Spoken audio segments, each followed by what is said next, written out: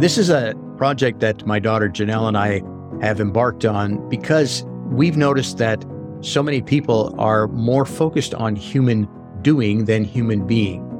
And for me, there's been a personal journey that I've been on for the last couple of years, understanding that I have focused a lot of my attention on being a human doing and not as much on being a human being.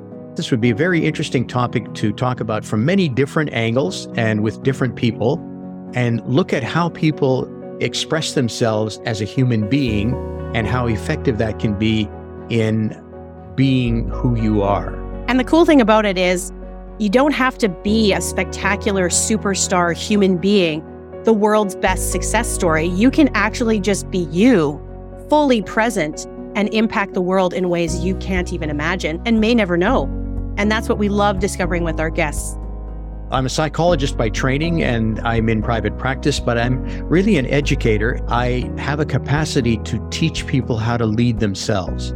And that's part of what we're doing in the podcast, is giving you tools and ideas of ways that you can manage your own life to be most effective at being, rather than trying to be so effective at doing.